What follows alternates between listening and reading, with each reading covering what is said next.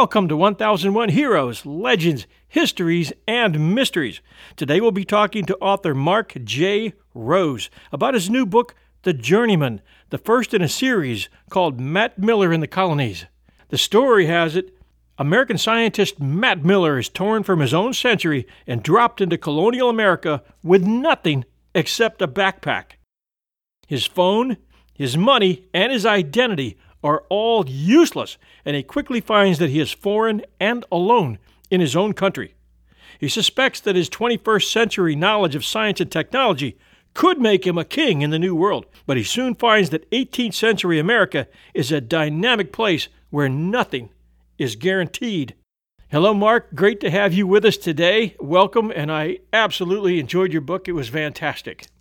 Okay, well, thank you so much, John. I appreciate the opportunity to be able to talk to you about this. I've seen some of the stuff you've done, or I've listened to some of the stuff, and it looks like you're a student of history as well. You're actually going to be, normally I'm talking to science fiction people, right? And so now it's going to be a little different talking to somebody who knows more about history than I do, right? Well, wouldn't you know it? Instead of studying up on 1762 in Richmond, I tried to study up on time travel. But your storyline is great. How many of us have gone on to that thought train where we're suddenly dumped in another time and we have to cope with what we have? And it's a fantastic process for a story, and you have handled this story wonderfully. I could tell you've done a lot of research on your history, Richmond in 1762. Quite fascinating what was required, and I hope we'll be able to share some of that today with you in terms of how you came across that research, why you decided on building the story the way you did. But first of all, tell our listeners a little bit about your background and what inspired you to write this series. Well, so I'm actually a scientist by background. I was born in Pittsburgh, Pennsylvania, and I traveled a lot of places in the country, so I've seen a lot of the United States.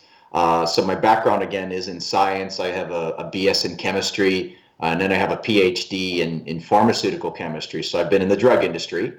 And, some of that is kind of in the book. But I've had a fascination with science my whole life. And I've had a fascination with American history my whole life. And so when it came time to think about the book, those kinds of things, and even in school, I was debating whether or not I was either going to be a scientist or I was going to be a political scientist.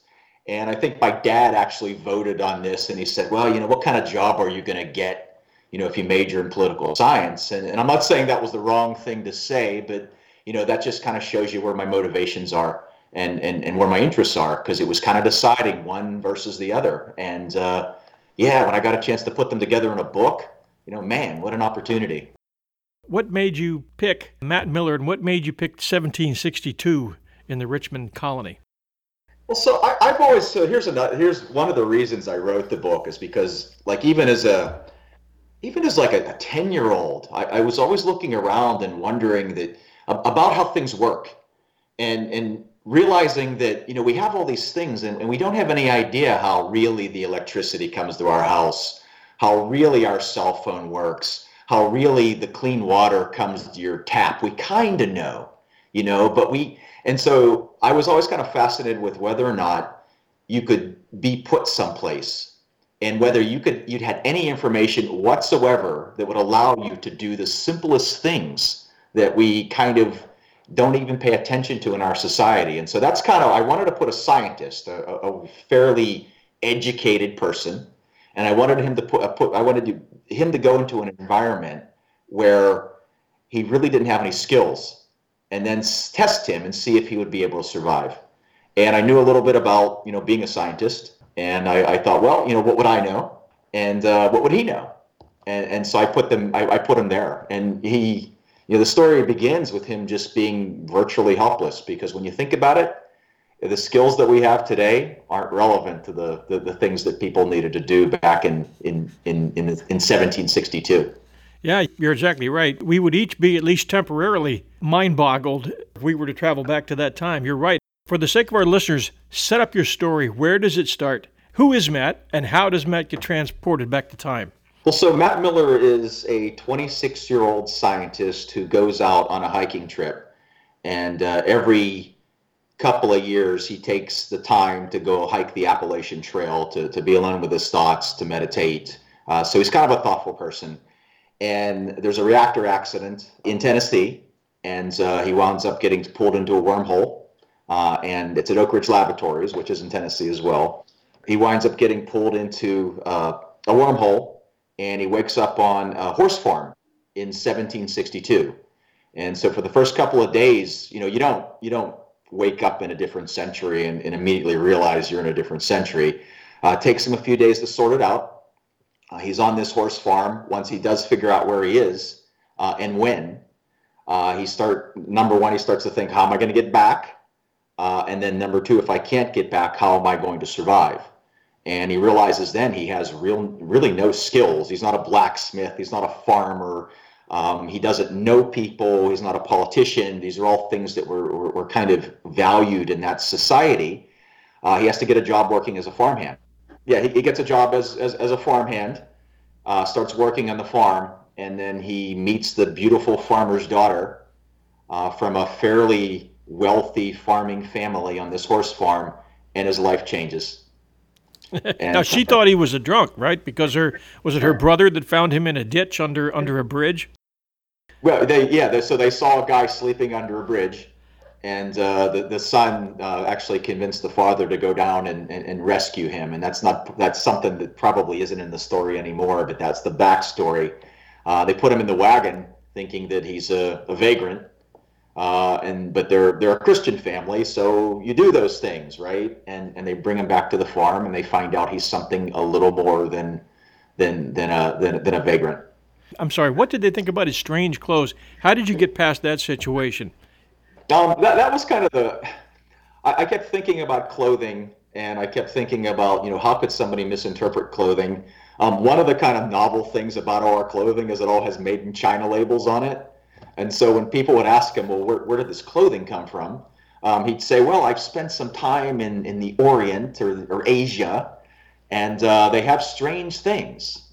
And, he kind of keep writing it off as yeah, I was overseas. And that seemed good enough for people as an explanation. Why did you pick Richmond, Virginia, which I think was a great pick? And how did you go about your research? So I've always been in awe of Virginia. And my daughters will even make jokes about it. You love Virginia because Virginia was the center of politics, both for colonial America. Even though Philadelphia was the biggest city, still the Virginians were kind of where the politics was centered. And then also for the Civil War. And I'm thinking this is a proud group of people. These are people who represent colonial America, and this is where the action was. And so that's why I picked Virginia. I thought it would be a great place for everything to happen. Explain to us what happened at the farm.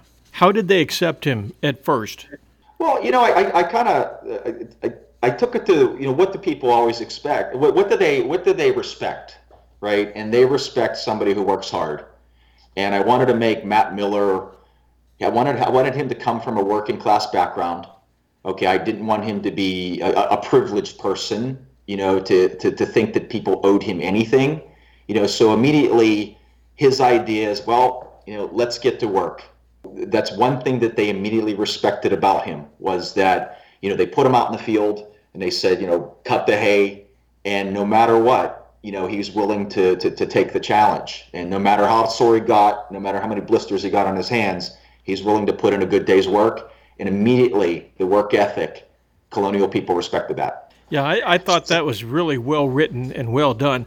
I also liked the way that it wasn't long before he gained the trust of the family. And then he started to make contacts. The way that you wrote it and played it through, based on his reasoning and the actions that he took, was very, very real. And I think that's what hooked me on the book. There weren't any gaps in your story where I said, oh, that's fiction. Oh, that can't happen. Except maybe with respect to how his cell phone stayed charged all that time in order that Oak Ridge Laboratories was able to stay in touch with him. You said that he had some kind of a generator. Is that a real thing? Well, actually, that could be a real thing. I wanted to make sure that was something that, because now they sell solar chargers, and I was going to say, well, because backpackers actually take their cell phones along with them, and they use solar chargers on their backpacks to charge their Okay, I phones. didn't know that. So that's And I didn't want to deal with the whole him setting it out in the sun. And I thought, well, there's another way to do this, and that's with a wind-up generator charger. And you have to kind of conceptualize, a way that his phone is charged. And yeah. and that's the way I decided. I didn't want to deal with solar cells, so that's it. As a scientist, do you think that time travel is possible? Well, so Einstein actually had a lot to say about that, and so did his contemporary, a man named John Wheeler. And so Einstein, he put the equations in place with his theory of relativity that time is another dimension. And I think that our brains are, as an aside, my hunch is that our brains are on the edge of detecting this other dimension. So I think actually the possibility is there, based on the equations. And then John Wheeler was doing some really cool experiments towards the end of his life. And as I said, he was a contemporary in this whole relativity thing. And he was doing this experiment. I don't know if you ever heard of this, and maybe when you were looking up time travel, he proved he did something called the delayed choice experiment. And that's where, just by the observation of some, like if you observe a photon of light in flight, you can actually, based on the fact that you're aware of it, change its flight pattern, right? Because it's in a different dimension. And the ramifications of this are pretty cool, and I'll let you chew on this for a little bit. That the ramifications are that since light travels at the speed of light, it's actually outside of our normal dimension, okay? Because it's traveling at the speed of light, and time stops. The concept is, though, if you're looking at night and you're looking at a star, okay, the photon of light that you see in your eye, what John Wheeler semi-proved is it can't leave that star until you're looking at it. Okay, and that doesn't seem like that's possible, right? But light doesn't travel in normal time, right? Light travels outside of time. And so it's conceptually, even though everybody says, it's 10 million light years away, not true for light. So there's some interesting things that we don't know about that make time travel, it could be a possibility. And I think that humans, we have a deep need to sort out time. We want to know what's going to happen in the future because we want to prepare. We want to fix things in the past, right? We want to go back and change those horrible, terrible things that we did or those mistakes we made. If it's a possibility, I think eventually humans will eventually get around to sorting it out. Whether it's the right thing to do or not, I don't know. But I'm going to say the answer to your question is yes, it's possible. I don't know when we'll have a mechanism to do it. Do you think humanity is threatened by rapidly changing technology? Humanity is always threatened by rapidly changing technology. So I would say back, like in the 18th century, right? It was the Industrial Revolution. The machines were going to take away everybody's jobs. I remember when I was growing up, it was robots, right? Robots were going to take away everybody's jobs. We were threatened then. I think now, it's artificial intelligence. I think human consciousness is such that, we want to prepare, but we can adapt, and I think we're designed to do that. As things change, we change, and we always seem to have a new challenge ahead of us. And I think we have to remember that sometimes, right? Because I go back to the Industrial Revolution at the end of the 1700s. People, oh no, what are we going to do? Who's going to employ us? And it just keeps on and on and on. But we've still managed to find new challenges, don't we? We sure do. Give our listeners a little bit more about Matt's challenges and how he responded to them while he was staying at that farm. Well, I think that like one of my advertisements is, even in a journey across centuries, it's all about getting the girl, right? Yeah. And so and I tried to go back to what it was to be a young man, and I tried to think about what I was like, in my 20s, and it was actually fun, because those are times that are filled with passion, and you have really two things on your mind. You finding the right spouse, right? And then also achieving something in the world. And I wanted him to be working on both of those things. And, as far as achieving something in the world, he has to situate himself. He's looking around and he's realizing his weaknesses. He's realizing he's only a farmhand. He's looking at this brilliant young woman and saying, I really don't qualify for her, right? And he's trying to improve himself so he does qualify, that he can get her to say, at least hello, without disdain. And so it was really that. It was him trying to decide, how he was going to succeed. If he does wind up getting stuck in 1762, what kind of contribution could he make? And it takes him a while to sort it out because it's not obvious. But even in 1762 colonial America, people were concerned about their health, right? A lot of medicines, a lot of disease. And it takes him a while to kind of sort through that and realize, maybe there is a contribution here, and maybe he could bring some of his knowledge to helping people. And we all know that the idea, and he comes up with the idea first, and then actually, no matter what good of an idea you have, if it's not the right time and not the right place, you're still not going to make a living at it. And he has to sort through these normal things. But I wanted to make him kind of I needed a male hero as well. And this was part of the motivation. I have a son. I have two very strong daughters. And at the time, we were all talking about all sorts of female heroes, Katniss from the Hunger Games, the Divergent Girl. And that's all we saw in my house. My daughters are at college now. So, and I was like, I'm not seeing a lot of really kind of male real heroes. Right. And a lot of times we were talking about anti-heroes at the time that I was thinking of this, like Tony Soprano. And I was like, these aren't the kind of heroes I want. I want a young man who's mostly unsure of himself, but he's willing to step out into the unknown, even though his knees are knocking, and take on the world. And that's kind of the way I wanted Matt Miller to be. He sees this woman, she ignores him at first. And, how do I get this woman to speak to me? How do I make a living? This is all very awkward. Just all these kind of things that young men deal with. But I still, in the end, he needed to be that guy who, okay, even though the odds are against him, or he's beat to death on the ground, he's still going to stand up and he's going to walk forward. And he was a hero for my son, really. Discover why critics are calling Kingdom of the Planet of the Apes the best film of the franchise. What a wonderful day! It's a jaw-dropping spectacle that demands to be seen on the biggest screen possible. We need to go. Hang on. It is our time.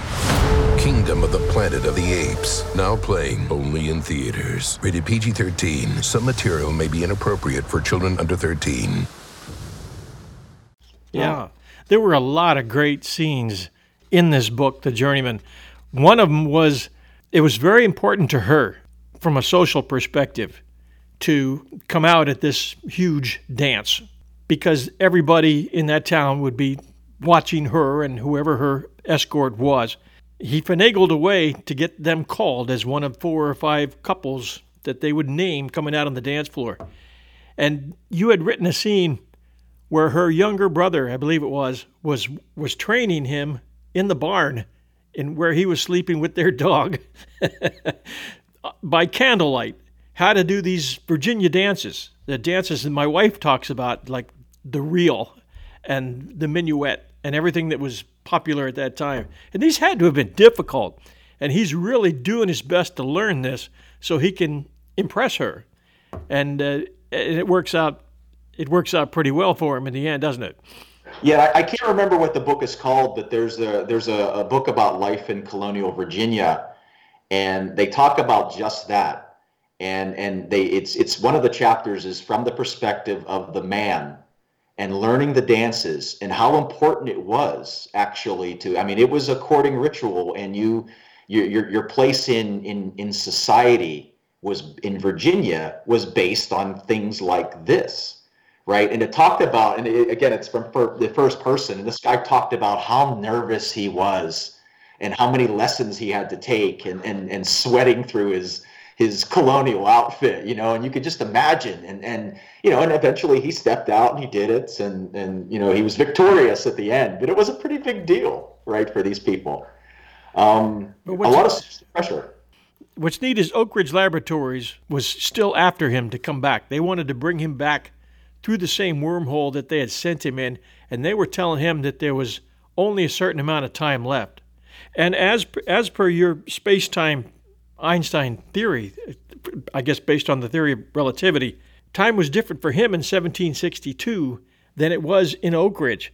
In Oak Ridge, I believe 6 months would pass, but in Matt's life in 1762, maybe only a couple days would pass. And Oak Ridge knew they had only so much time to pull him out of there. You created a great tension there because, number one, we never knew. We never knew as readers if he was going to stay or if he was going to go, or if Oak Ridge was going to be able to pull him out of there against his will. You created a great tension there. How did you come up with that idea? No, I'm going to say that actually people convinced me of what I was doing is early on when I had the story I had most of it written, and I was going around and I was pitching it to people, and people kept getting stuck on, well, how did he get back in 1762? And I couldn't get them past that. And I'd be like, well, magically it happened. And they're like, no, this isn't good enough. And a number of people said it, maybe 10, when I was pitching the story to people way back when. And I thought, there's something to this. If a bunch of people tell you something's wrong and it gets stuck. And I thought, well, I'm going to have to go learn about time travel. And I'm going to have to, learn what the theories are. And I'm going to have to make a plausible scientific way in my own mind that he could wind up. And then I'm going to have to sort out, what happens with time travel and the limitations and, can you go back and meet yourself if you go back and these kinds of things, right? And so I needed a plausible way or people wouldn't accept the story. And so it's based in science, and for my own kind of, my own satisfaction, I also had to have something that I believed. And that's how I became, a semi-expert on time travel. I gotcha.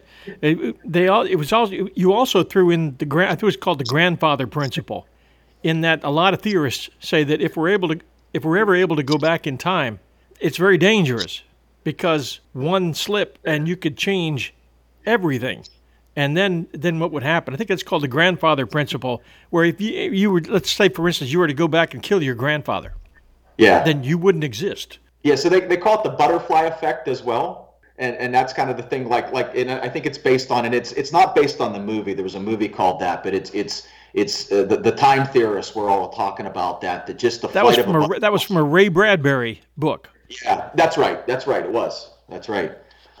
Just the wings of a butterfly can change whatever they do. They can have a cascading effect on everything downstream, and it can be something as small as that. I later have, and I won't give up the second book, but Matt Miller actually sits and talks with another scientist about, whether or not they believe this, and whether one person can change the universe, or will the universe always kind of come back to what it originally intended, in the end.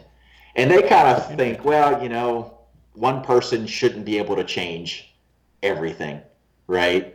And I kind of give that as his out for the kinds of things he does. And whether that's true or not, I don't know. But I didn't want him to be guilt-ridden constantly over every action that he took. Boy, one interesting person for him to meet during that time would have been Benjamin Franklin.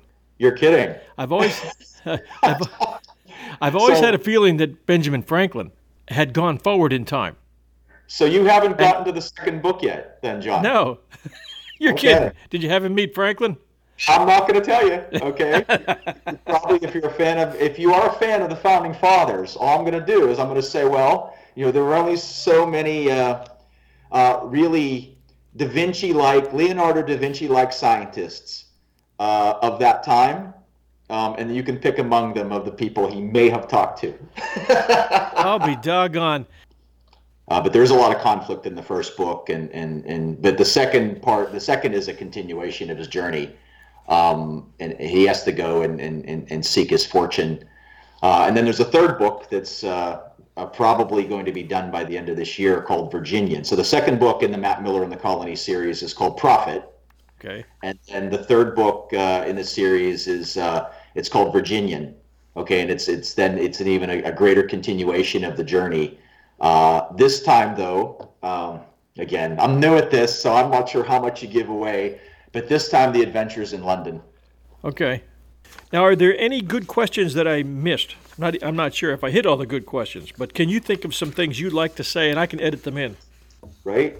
Things one of the things that surprised me actually about colonial America that I learned, that I thought might relate to people of today, and it actually has been receiving a fairly good reaction from people, is that I wanted Matt Miller to be fascinated and attracted to two things. One was traditional courting relationships, right? And the other one was a sense of community.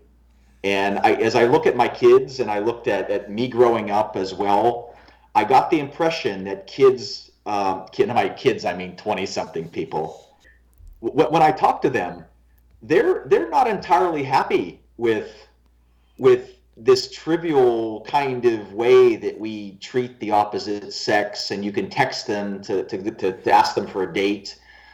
They've actually had a good reaction to the people that I've talked to a more formal relationship, and it's men and women. Women want to be formally asked to, go to the prom, to go on a date.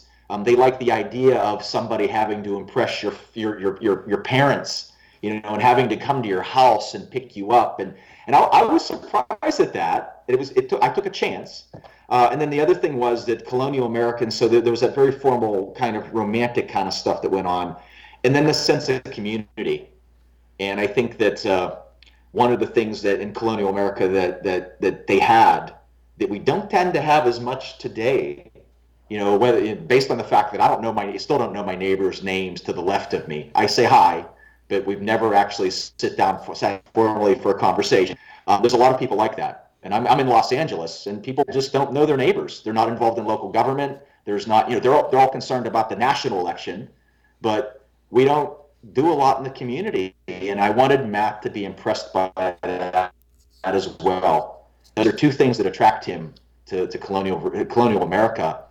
This sense of community and living up to community expectations. And he just, he finds it intimidating at first, but then, after a while, he's like, it's kind of nice being a member of a community and being able to kind of impact the things around you. And that was kind of one of the things that I learned.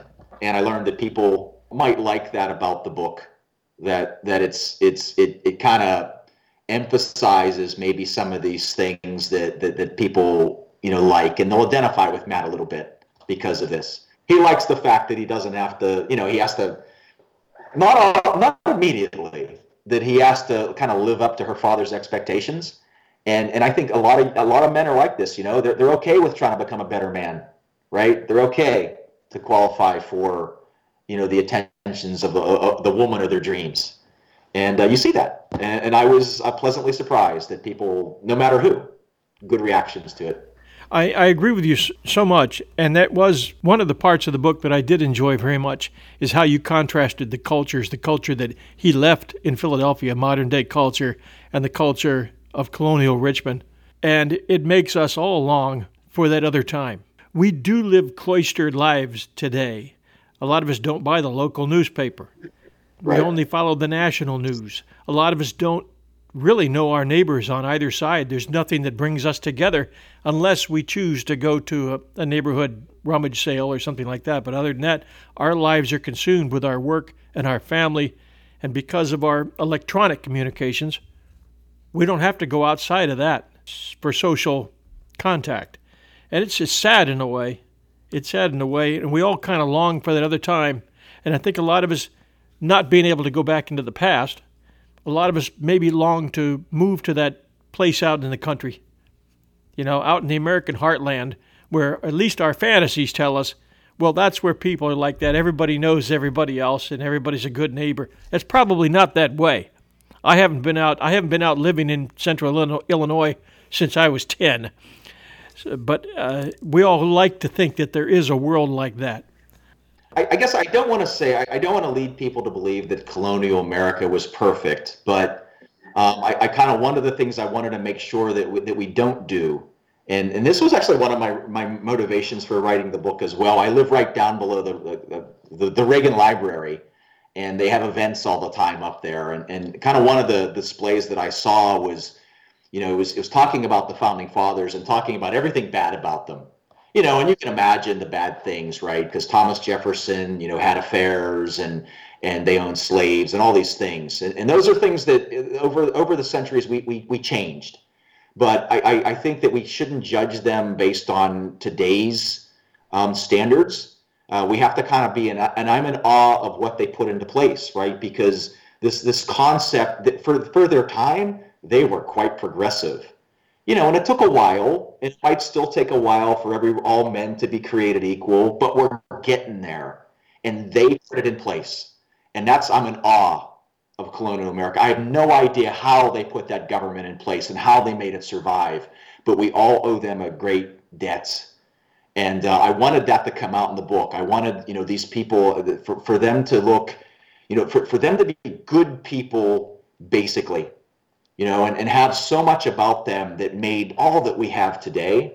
And I think, because everything's political and we're always poking at America and whatever, but man, oh man, compared to every other society the world has ever seen, oh, geez, these guys put something into place that I don't know how they did it. I don't know how they maintained it.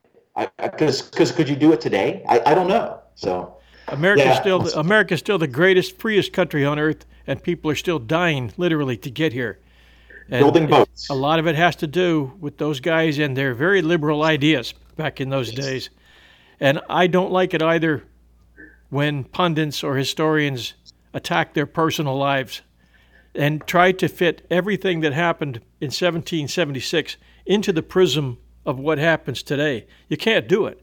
Unless these people understand their history and why people thought and acted the way they did during those times, they're never going to get it right. And that I think is a shame of it. I don't like to see our founding fathers attacked either. I think we owe them a huge debt, and we owe the men who stuck by Washington during that cold winter of 1777, 1778 at Valley Forge. That was a miserable couple of years, right? And we the history books, I remember when I was a kid, we all thought, people were walking around with flutes, and those people were miserable. Yep. And things were going so poorly.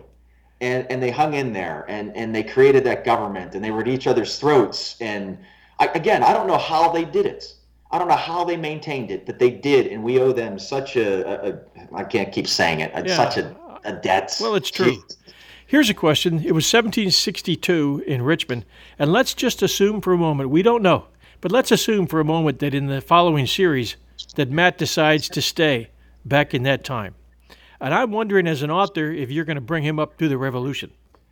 Yes, actually, and so that's probably the very end of the book series was initially intended to be that way. I'm a little hemmed in by dates and things because I needed him to meet certain people, and so everything that, like, when he meets a certain person, it's historically accurate. Okay, so he can't be in a certain place unless that person is there. Right. And so he has a bunch of adventures before that, but kind of what I wanted him to do is eventually, I don't want to give too much up, but actually have to, whatever he's built, if he's built anything, to face the consequences of a revolution, because that affected people a great deal, and so if you were a wealthy person, you were a target immediately, and you weren't just a target from the English, you were a target from loyalists, and then it was the other way around as well, so if you're a loyalist and you didn't like the idea, and there were plenty of people who were loyalists, right? They didn't want anything to do with this whole nonsense revolution thing that was going on. And you had this conflict, and I wanted Matt to be part of that. And I have to admit, I haven't written that part of the book yet because he's got a lot of struggles before he gets to that point.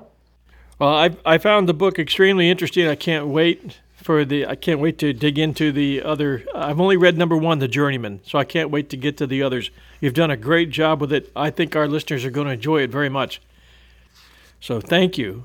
Thank you so much, John. It's great to meet another person who loves American history, and just precious. It's been a precious amount of time that we spent. encouraging you anytime you want to talk to me about some ideas you have, just to get my opinion along with the hundreds of others you're getting. I'll be more than happy to help you.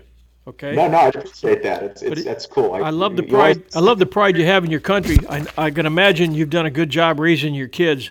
That kind of shows in the way you write, and it kind of shows in the things you've said today. You're a good guy, a stand-up guy, and I've enjoyed meeting you here, and I look forward to working with you in any way possible in the future to help your project succeed. No, thanks so much. Great interview, so I appreciate it. Okay, thanks a lot, Mark. So long. Yep, bye-bye.